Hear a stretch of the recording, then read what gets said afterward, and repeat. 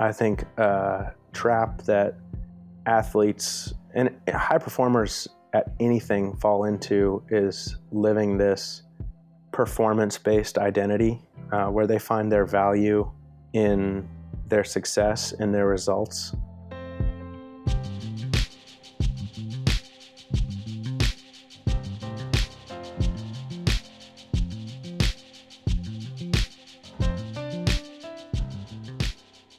Well, hey guys, thanks for tuning in to another episode of the Right Side Up Leadership Podcast.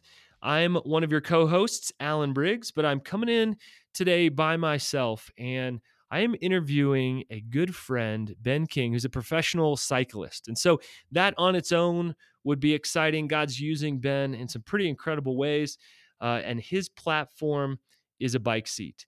And he uses that in many ways. One of those particular avenues was an I Am Second video where he shares some pretty hard stuff from his own life, and God uses that vulnerability to connect with and impact many other people. We talk about some of the depths of leadership. What is it like to be a professional athlete and a professional cyclist? So Ben is a good friend of mine, but this conversation was leadership gold, some great things that will transfer over to all different areas of leadership. I love this conversation with Ben King. So as always, pick up a cup of coffee, grab your journal, and get ready for another ridiculously practical conversation about health and impact. Here's my conversation with Ben King.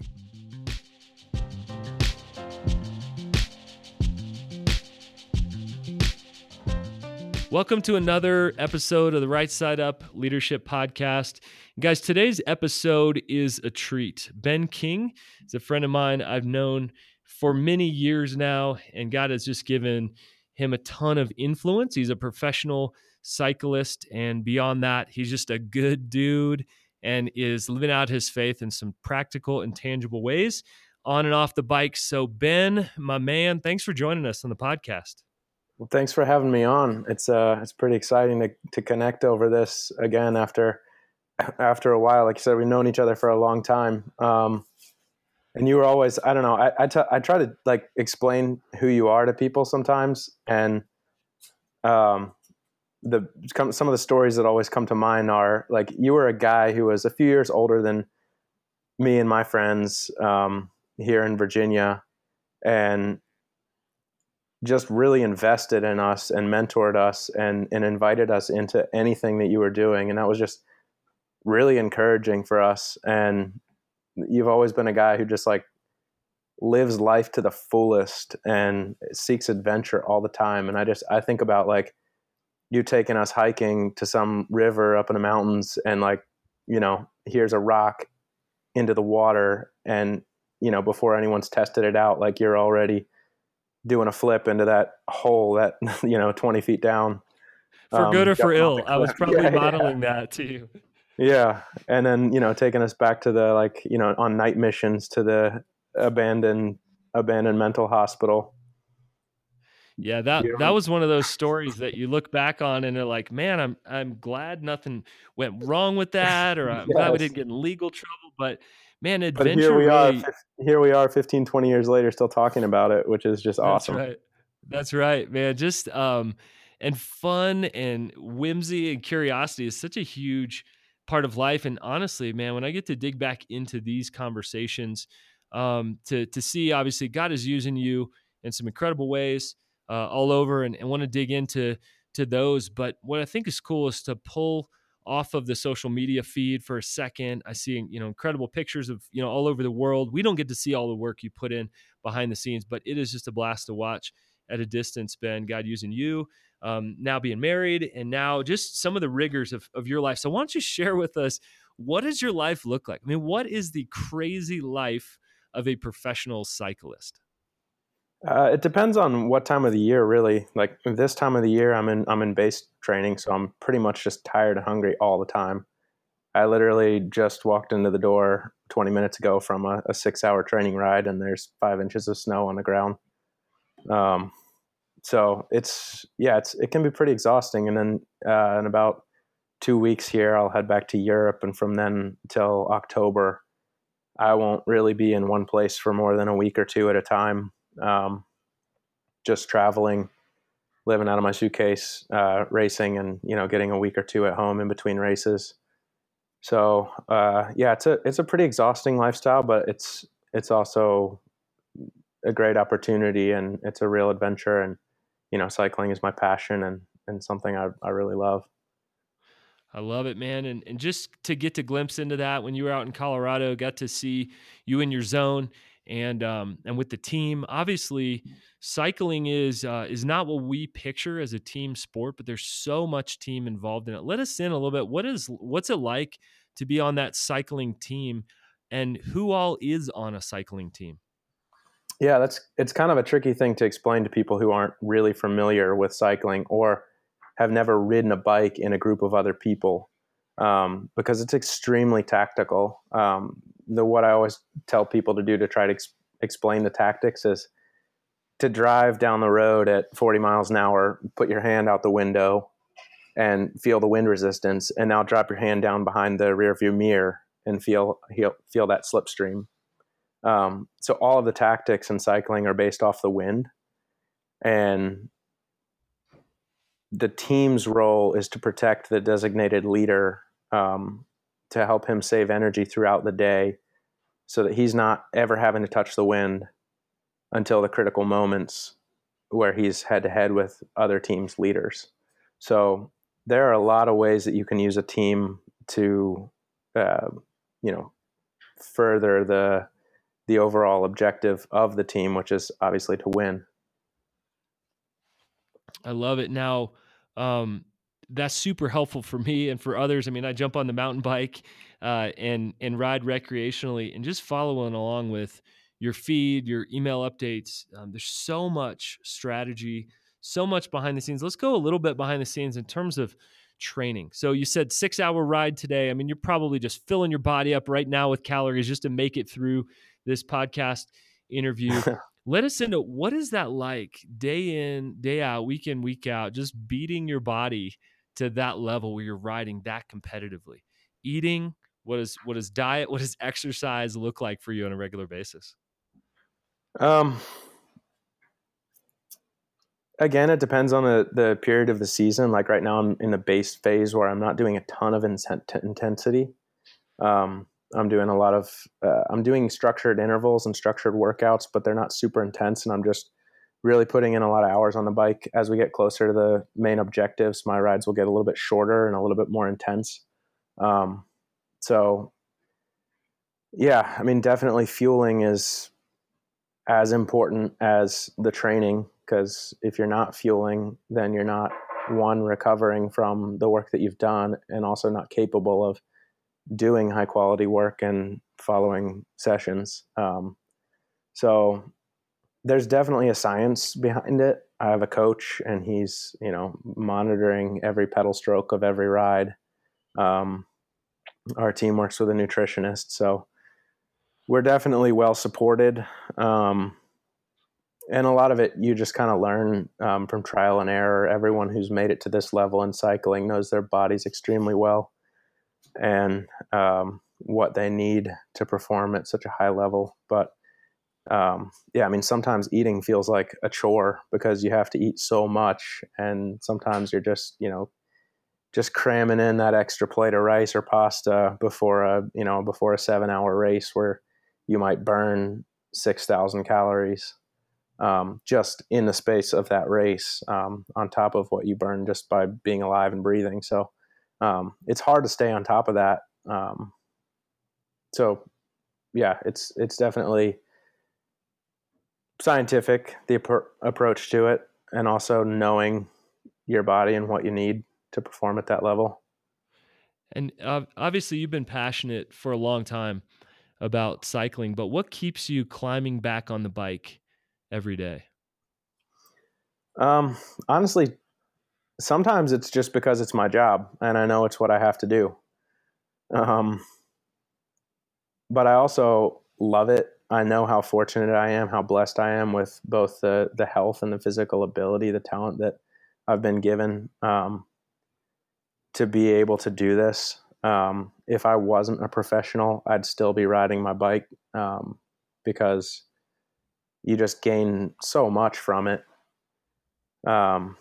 you learn, you learn yourself better, you learn your environment. You're just constantly exploring, and there's just so much freedom involved. And I still have those days, which is why I feel so blessed to be able to do it for my career. Days when the sun is shining and the birds are chirping and everything smells good, and you're just, you feel strong and you feel powerful, and you're just stomping up these mountains and looking down from the top at kind of what you've accomplished. And you just come home, and it's just like all of that suffering and that effort. It feels very purifying, very cleansing.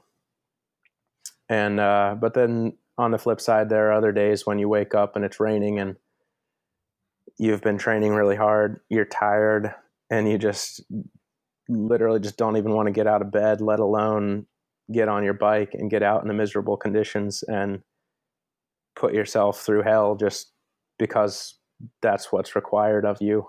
But you have to do it. You have to sometimes set your feelings to the side and do the work, because that's what enables you to get to enjoy those great days. And it's all worth it. I've been doing this long enough that when I'm in a slump or a week or two of just not feeling great and things aren't going well and I'm not enjoying my bike, I have so many great moments to pull from.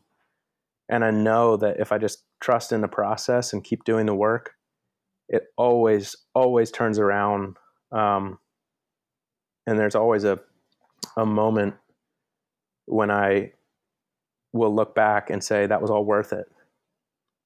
Yeah, absolutely, man. I mean, as you're saying that, I'm literally thinking about writing and like pulling myself out of bed, going, there's nothing in my brain today, but it's a discipline to be able to sit down and write. And I think one of the greatest lies that we believe is that, well, people are just born with those superpowers. And I've known you enough to know that you've been taking this very seriously for a long time. In every area of life, it's now affecting you. And of course, now your marriage, where you live out of a suitcase. And so it's so good, leaders listening, to hear that anyone doing anything great has dedicated the time, put the work in, and doesn't just feel like jumping on the bike, like we might get to choose to jump on a bike or not.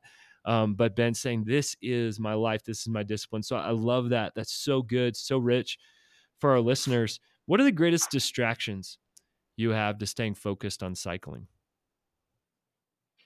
Ooh, I think the greatest distractions for me are all good things. When I think about, like, one of the hardest things for me to do is to, like, when the roads are icy, for example, and I need to do my training indoors.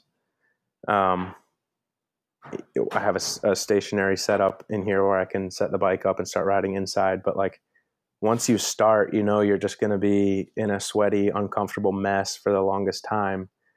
And you're not worried about getting started before, say, this sunset. If you have a 4 or 5 hour session on the road, you need to get started so that you can finish before it's dark. But if you're riding inside, you don't have that natural time constraint. So getting started is the hardest part. And I find myself procrastinating if I feel like I can justify not getting started if I'm doing anything else productive.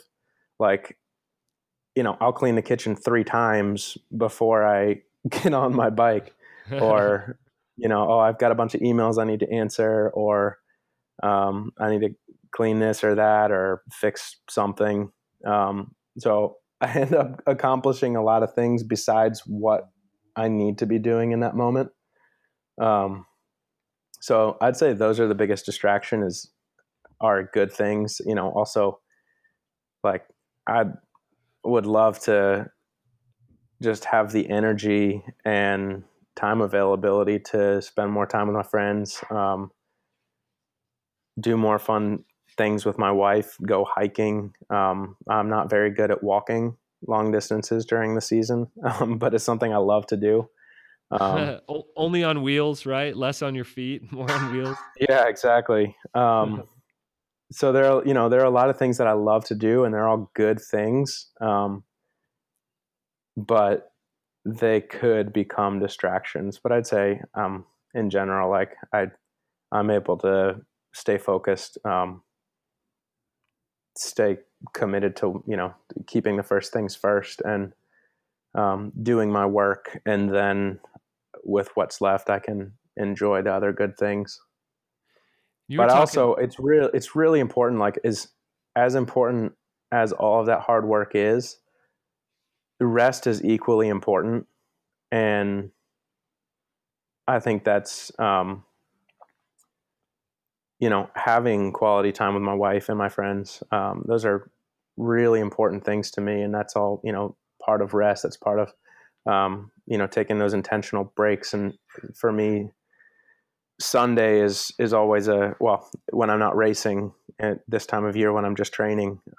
Sunday is always a day completely off the bike. So it's a day that I can not think about or touch my bike, completely disconnect, spend that time with my wife or my friends, and do something else with my day. yeah. So dig a little bit deeper for us on rest. You have such a unique life, and you talk about Sundays. How much of your rest is you deciding to rest versus paying attention to your body and saying, my body needs a break? I physically am on this training cycle.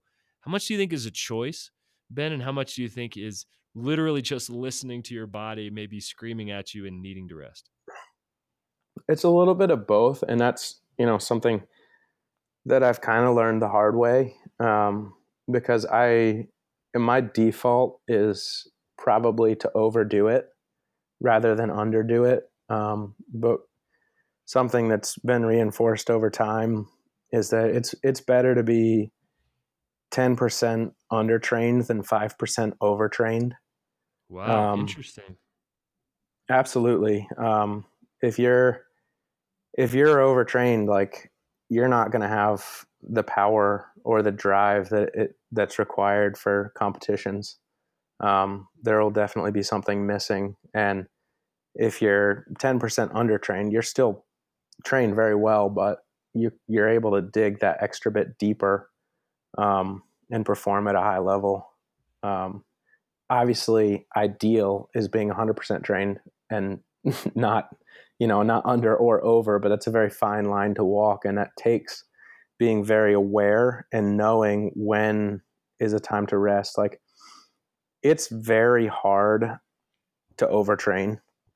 Like, people don't realize how much your body can handle, how much stress you can actually put yourself through, physical stress, and continue to get stronger from that. But it is possible. And I've been there. And when I was a young cyclist, there were days when my dad used to literally take my cycling shoes from me and hide them so that I wouldn't be able to get on the bike and ride before school, because he saw me overtraining and he knew I was. So since then, I've learned the importance of taking these little micro breaks, building those into my schedule, having a day a week at least of just completely off the bike. And there are other recovery days, active recovery days built in, where I might do a shorter ride with less intensity. Um, and then zooming out over the course of like a month, say, I'll take 3 or 4 days and have a very light training schedule over that period, to assimilate all of the work that I've done. Because if you're not taking those breaks and recovering, then you can't build. You're not giving your body that time uh, to overcompensate from all of the overreaching that you've done in training.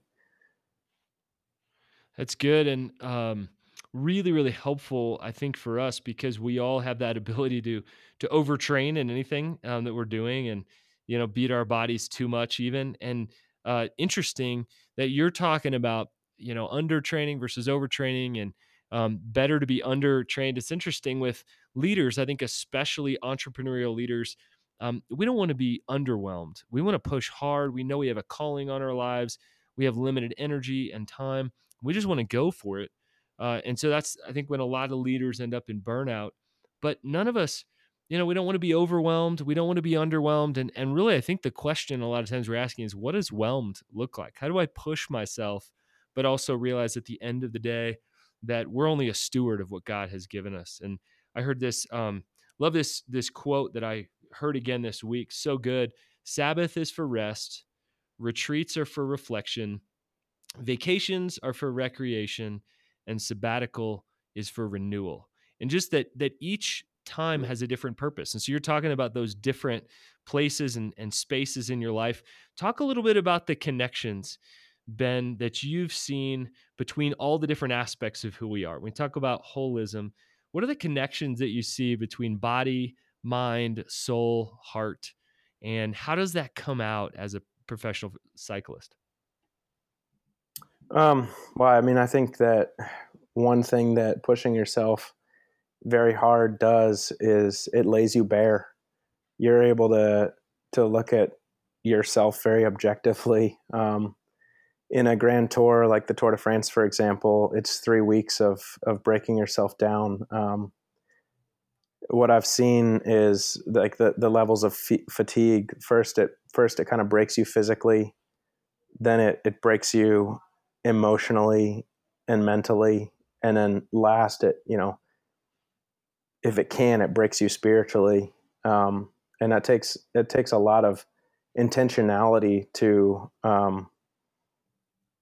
stay focused, to stay upbeat, to keep the big picture in mind, to kind of zoom out and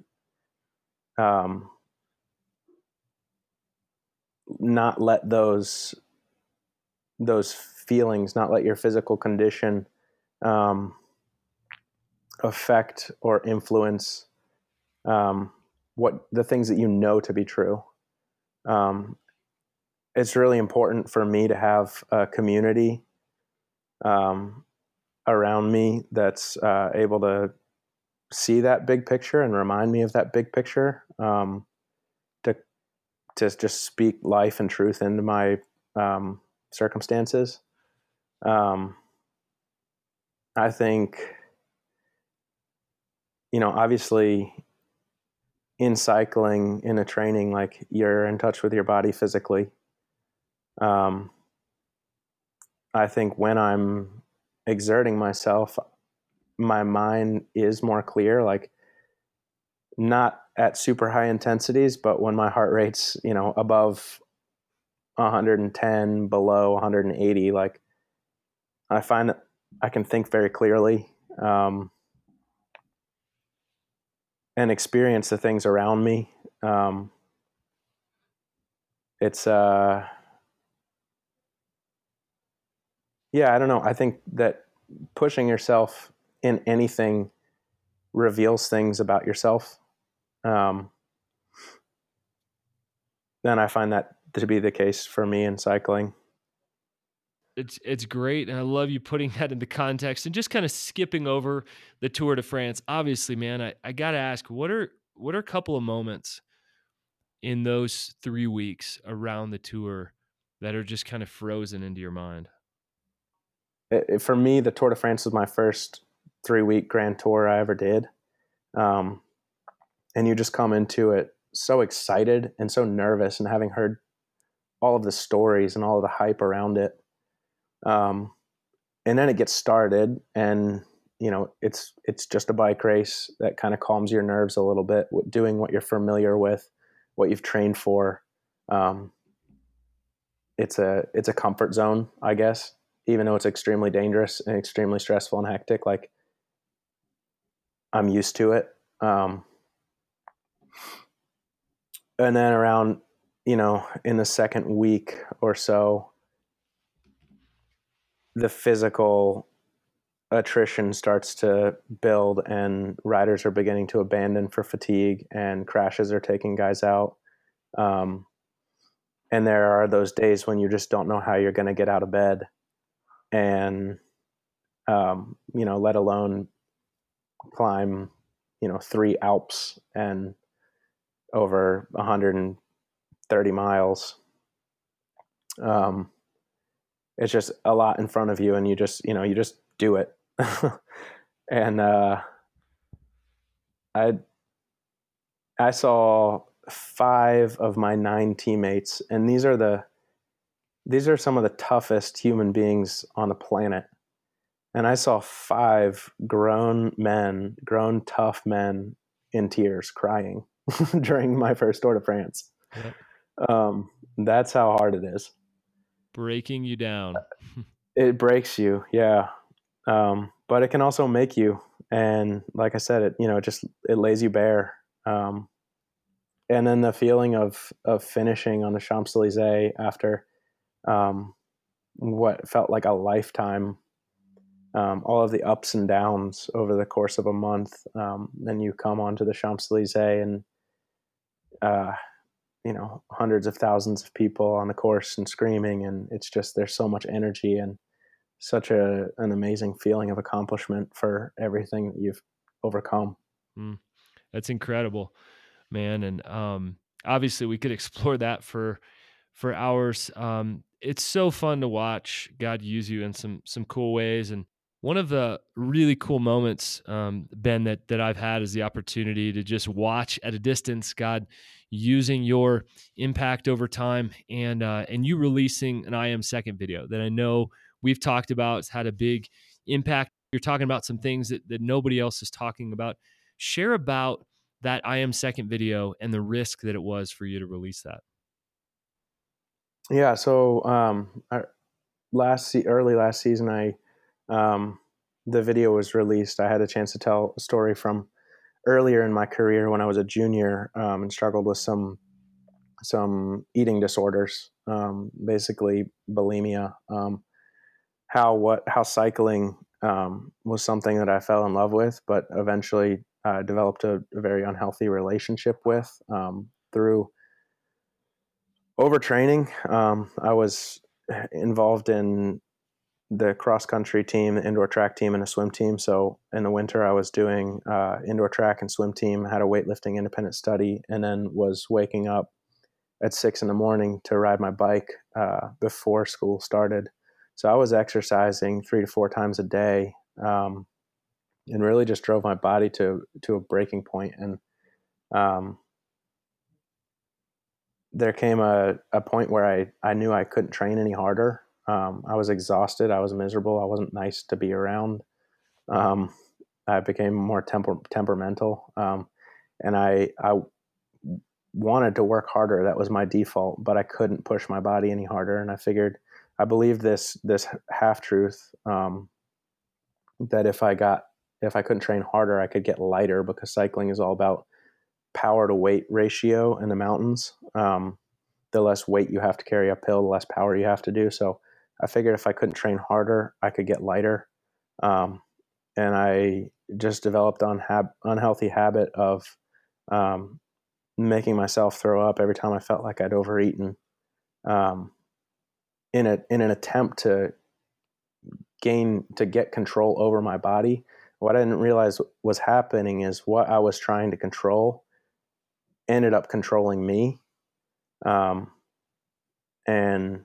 it all came to a head when I lost my temper with my mom one night, and realized that what I was doing to myself was not only unhealthy and hurting me, but it was also hurting the people around me. And I didn't talk to anyone about it. I kept it private because I was ashamed of it. It was a women's disease from everything, from any exposure that I've had with eating disorders was not something that, like, dudes with kind of a meathead mentality struggle with. And so I kept it quiet. I really turned to my faith to overcome that. And I did. And I learned about nutrition. I learned the science behind it. Really what it took was, talking to my dad, who encouraged me to just take a step away and take a week off. And that's, the first lesson about recovery. When I took a week of no physical activity, I was able to step back and, reflect, as you said, and kind of see the big picture and begin to recover physically as well. And that was definitely a turning point for me. Your story's been a gift. You shared that with other people, and you kind of cracked that open. Share, part two. I'm sure that has resonated with people. How did you sharing your story impact other people? Yeah, so I had spoken with just a handful of people about it since then, since getting over that, and that was in what, 2006. So it's been a long time, but I talked to a few people about it, and just from what I was hearing and conversations that I was having, I started to realize like I wasn't actually alone in that. Like I thought it was only me. Um, what I started to realize is that this is something that athletes, male and female, especially in endurance sports and in cycling, were having similar issues and similar struggles. So I just I felt called or led to talk about that, to share my experience, to be a resource, to start that conversation for people. Um, and it wasn't easy. I was worried about how it would be received. One of the reasons I'd never talked about it is because I wanted to set a good example. I wanted to be somebody that young riders could look up to, and uh, as somebody who did things right, um, who values his relationships, who loves the Lord, who is ethical in sports and works really hard. And I wanted to demonstrate all of those aspects and characteristics, in a way that would inspire young riders. Even my little brother, who was on track and eventually did race professionally. So that was the hardest thing about it, because I didn't want it to stain my reputation, and to kind of, I don't know what's the right word, but to just affect the example that I was setting, the way I was living. It turned out to be quite the opposite um, effect, where I think people really admired, one, just the vulnerability, and also nobody's perfect. And obviously I learned important lessons from that, and am able to share those lessons with other people. And the response was just overwhelming. Really, aspiring professionals, current professionals, former professionals, and just amateurs, hobbyists, reaching out via social media, um, and other ways to say that they could relate. They shared a similar experience and were really encouraged, by my story, by what I had to share. I think it's so interesting, Ben, that so many times we think what we don't want people to see or what would mar our reputation actually brings so much more respect than we could imagine. That we think the way, or we think the path to respect is by doing it right and by not having anything there. And it turns out that in that moment when you share, here is a deep struggle, quite the opposite. And I'm sure that's got to be incredible to be able to share something that I'm sure was terrifying to share, maybe excited to get it out there, but mostly terrifying to be able to share that. Incredible to see God using you. And what's cool is that that moment's completely off the bike. That moment is not crossing a finish line. That's a moment of you just uniquely being you. It's so fun to watch, again, at a distance, God using you to get just a better picture of what that looks like day in, day out, setting the example that you are. Just a last question is very, very simple. How does your faith impact your cycling? Boom. Simple but big. um, that's something that I've really wrestled with over time. Is like how does cycling and my faith interact? And I've thought about it a lot. I've written a lot about it, and I think there are a few things. There are a few ways to answer that question. One is that cycling is a beautiful sport, and it's a gift that I've been given, and like musicians make beautiful music to worship God, and cycling is a beautiful sport. I think that I can do that with a right heart and a right perspective and attitude in a way that's pleasing to God, and that's kind of on a personal level. I think something you said earlier about you know being put in a place and being equipped in a way to reach individuals that may not be reachable by anyone else. Like I said, cycling lays you bare, and in cycling at these races, we're in a room with one other guy over the course of a week or 3 weeks or however long the race is. And so you're able to have very open, vulnerable conversations with each other, which has been great. Also it's given me a platform, I guess, to talk about my beliefs in a public space. But I think the main thing in terms of my own personal walk with God, and the way that it interacts is my identity. I think a trap that athletes and high performers at anything fall into is living this performance-based identity, where they find their value in their success and their results. And for athletes, that's reinforced by the praise that they receive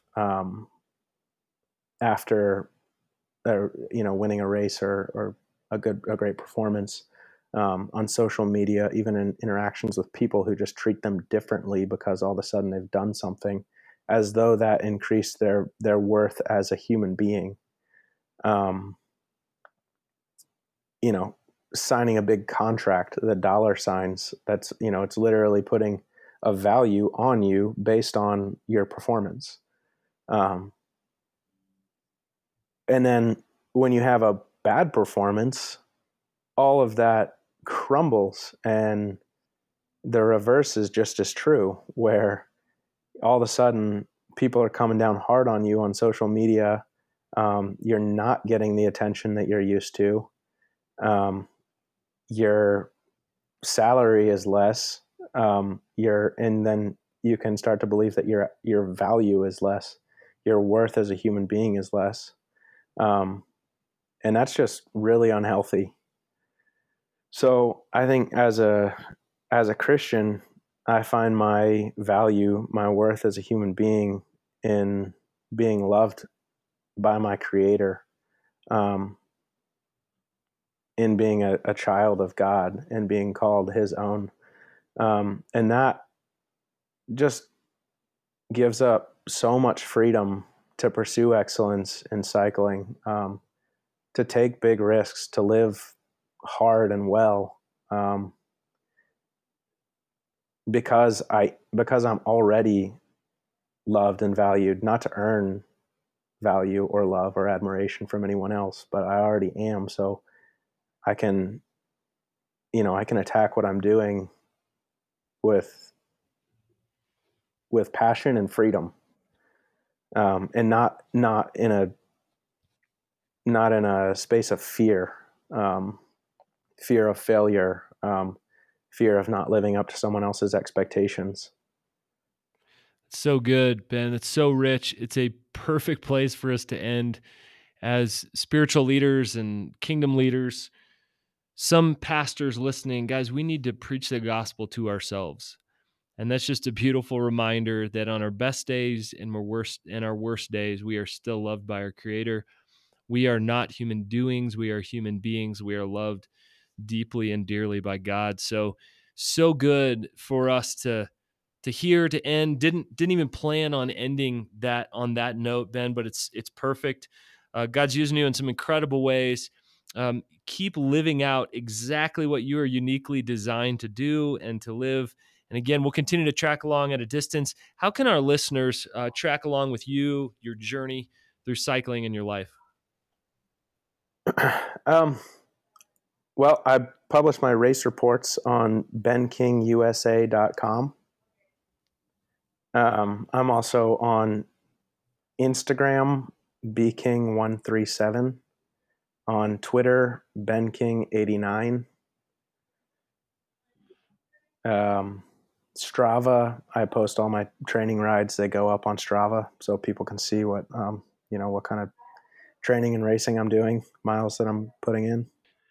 By the way, if you guys are going to follow Ben on Instagram, an incredible feed. Ben, I love how you share some of the high points and moments, some of the low points, icy handlebars I saw a couple days ago, and just kind of telling the real story behind it all. Maybe a wreck, maybe you're hitting the pavement. So I just really appreciate getting that look. Ben, it is so fun to watch what God is doing in your life. Thanks for giving us some time. Yeah, I post that stuff. People like the crash photos nearly as much as they like the win photos. So something's wrong with about that. Jacked up humanity. So whether you like crash photos or not, follow along with Ben. Ben, so fun to be with you, man. Keep it going. It is obvious that so much of your platform happens to be a bike saddle, and you continue to live that out in so many different ways. We're proud of you. We want to track along with you. Ben, thanks for sharing some candid thoughts today. Guys, thanks for listening in on this conversation with Ben King.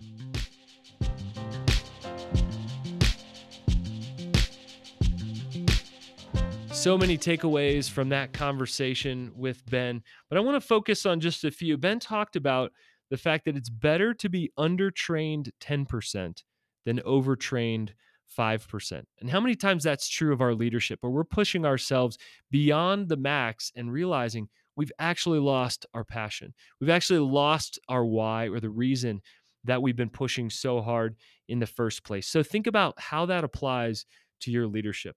And he talked about his default setting to overexertion. Is your default setting to overexertion or to underexertion? To not stewarding the gifts that God has given you and working hard enough, or to overworking and trying to earn that on your own? I loved Ben's vulnerability around that topic. And what I loved about Ben sharing his story on I Am Second, the thousands and thousands of people that heard that, and many that reacted to that and have reached out, Ben was thinking he was the only one.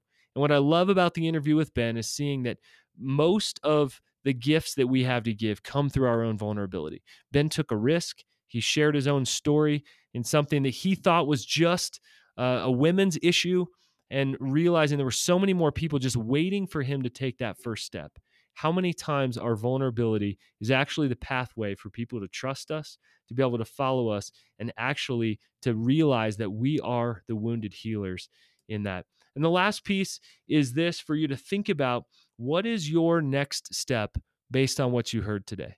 Maybe it was something from Ben talking about stewardship of his body, how our hearts, souls, minds, and strengths are connected. But what is your next step from today's podcast? And we want to give you the courage to take that next step. Share this episode, listen to this episode with your team, take a screenshot and share it. Reviews really help us get this out to more people. But especially if you know a friend who's a cyclist, they're going to be geeked out on this episode, getting behind the life and heart and mind of a professional athlete, but specifically a professional cyclist. We hope that you enjoyed spending time with us on another episode of the Right Side Up Leadership Podcast, and we will see you next time.